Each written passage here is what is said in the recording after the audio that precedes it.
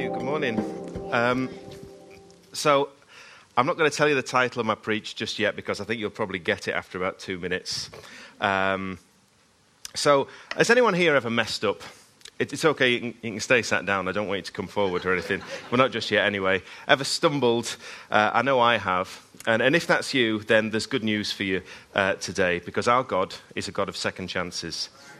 Maybe you're here today and you're aware of an opportunity that you've had to serve God in a particular way or at a particular time. And for one reason or another, you feel you've missed that opportunity.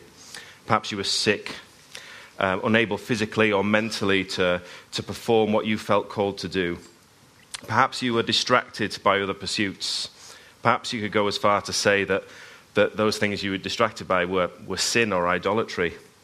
Maybe you live in regret and shame that you won't be able to do that thing for God anymore, that the window of opportunity has now passed and that's behind you. Maybe you feel like he chose someone else instead of you. I have good news for you. Our God is a God of second chances. Maybe at one point you received a prophetic word over your life and you feel like you haven't pursued that word. Or again, you feel the time to fulfill it has passed. I've got good news for you. Our God is a God of second chances. You might start to get the idea of what I'm going on about now. Maybe you feel like you've let God down too many times and there's no going back to him. That's a lie of the devil, by the way. I'm just going to put that out there. Or maybe you don't know Jesus. You've never given your life to him. You don't have a personal relationship with him. You never knew that you could be a friend of God. Hopefully you do now.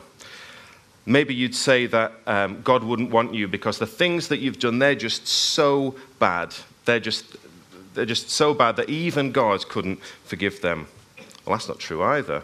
And I've got good news for you. Our God is a God of second chances. But all those things that I've just said, I don't want you to dwell on them. I don't want you to give them the attention and the glory, those circumstances that held you back. I want you to dwell on something else instead. And I want you to repeat it over to yourself in your mind, because by that way you will change your thinking, I believe. And the thing that I want you to mull over to yourself is something I've already said. And I'd like you to, I think you should say it to yourself out loud and then say it to the person next to you. And it's this: our God is a God of second chances. So why don't you say it to yourself now? And say it to the person next to you. Okay. Good. I think it's starting to sink in. But some examples I'm going to go through will hopefully back up what I'm saying. And I've got 3 fellas in mind who are going to testify to what I'm going to say. They're not actually here this morning, but they are in here. And the first of those is David. So we're going to read a bit about David. You may have heard of him.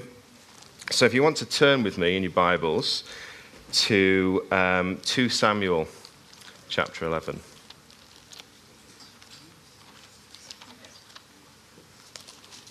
We're not going to read the whole chapter. We're just going to read a bit of it. And then I'll probably just summarize the rest of the story. But I do encourage you to read the whole chapters, whole books of the Bible, because that's how God's going to speak to you.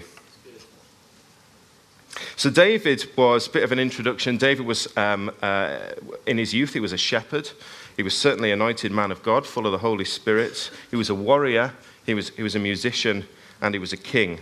Sounds like a pretty sorted guy, but he also slipped up, and that's what this story outlines here. So reading from the start of the chapter of 2 Samuel 11. Then it happened in the spring, at the time when kings go out to battle, that David sent Joab and his servants with him and all Israel, and they destroyed the sons of Ammon and besieged Rabbah. But David stayed at Jerusalem. Now when evening came, David arose from his bed and walked around on the roof of the king's house. And from the roof he saw a woman bathing. And the woman was very beautiful in appearance. So David sent and inquired about the woman. And one said, "Is this not Bathsheba, the daughter of Eliam, the wife of Uriah the Hittite. David sent messengers and took her. And when she came to him, he lay with her. And when she had purified herself from her uncleanness, she returned to her house. The woman conceived, and she sent and told David and said, I am pregnant. And I'm just going to pause there, and I'll summarize the rest. I just want to mention a few things about the verses that we've read. So if you look back at verse 1, it says this. In fact, before I say that, I'll just say I feel this story and one of the others I'm going to share this morning has basically 4 parts to it. It has a call of God on a person. It has a disobedience from that person. And then an opportunity for repentance and a second chance. And I'll try and make those clear to you. They may not come in that particular order, but I feel they are there. So if you look at verse 1 of what I've just read, it said, it says that where was David supposed to be? David, a king, was meant to be, at that time, he was meant to be out at war. But he decided not. That was his call. His call as a king was to go out to war. But he chose not to. He thought, well, I'm just going to chill in Jerusalem instead. So that was his call. And in fact, if you read into it a bit more, you can see that it would have been good for him to go, because instead, his armies did have the victory. Joab, the leader of his army, had the victory and got the glory for that instead. So that's another kick in the teeth for David, I suppose. And then verse 2 says, shows that he started to get distracted. He was distracted by a beautiful woman, a married woman, and a woman that was not his wife and was married to someone else. That was his disobedience. That really is, if you've heard of David before, probably his great sin. He did a lot of things right, but that was one thing that he absolutely got completely wrong. And then in verse 5, she became pregnant, and that's important because of this, David tries to cover up his sin. So on top of that, it gets worse. If you read the rest of the chapter, he tries to cover up his sin by getting Uriah back. Uriah was out at war, I believe, and where David was supposed to be, and gets him to sleep with his wife, but he refuses.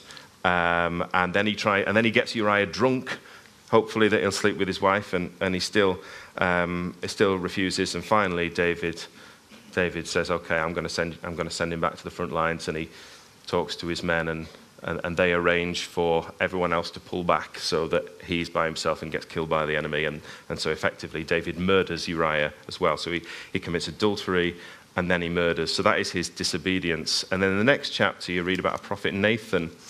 And this is really David's second chance, because God speaks to David through a prophet. But here's the thing, God doesn't have to speak to David, and doesn't have to speak to us, but he chooses to, in his grace, to speak to us. And that is fantastic. Praise God that he does speak to us, if we just have ears to hear.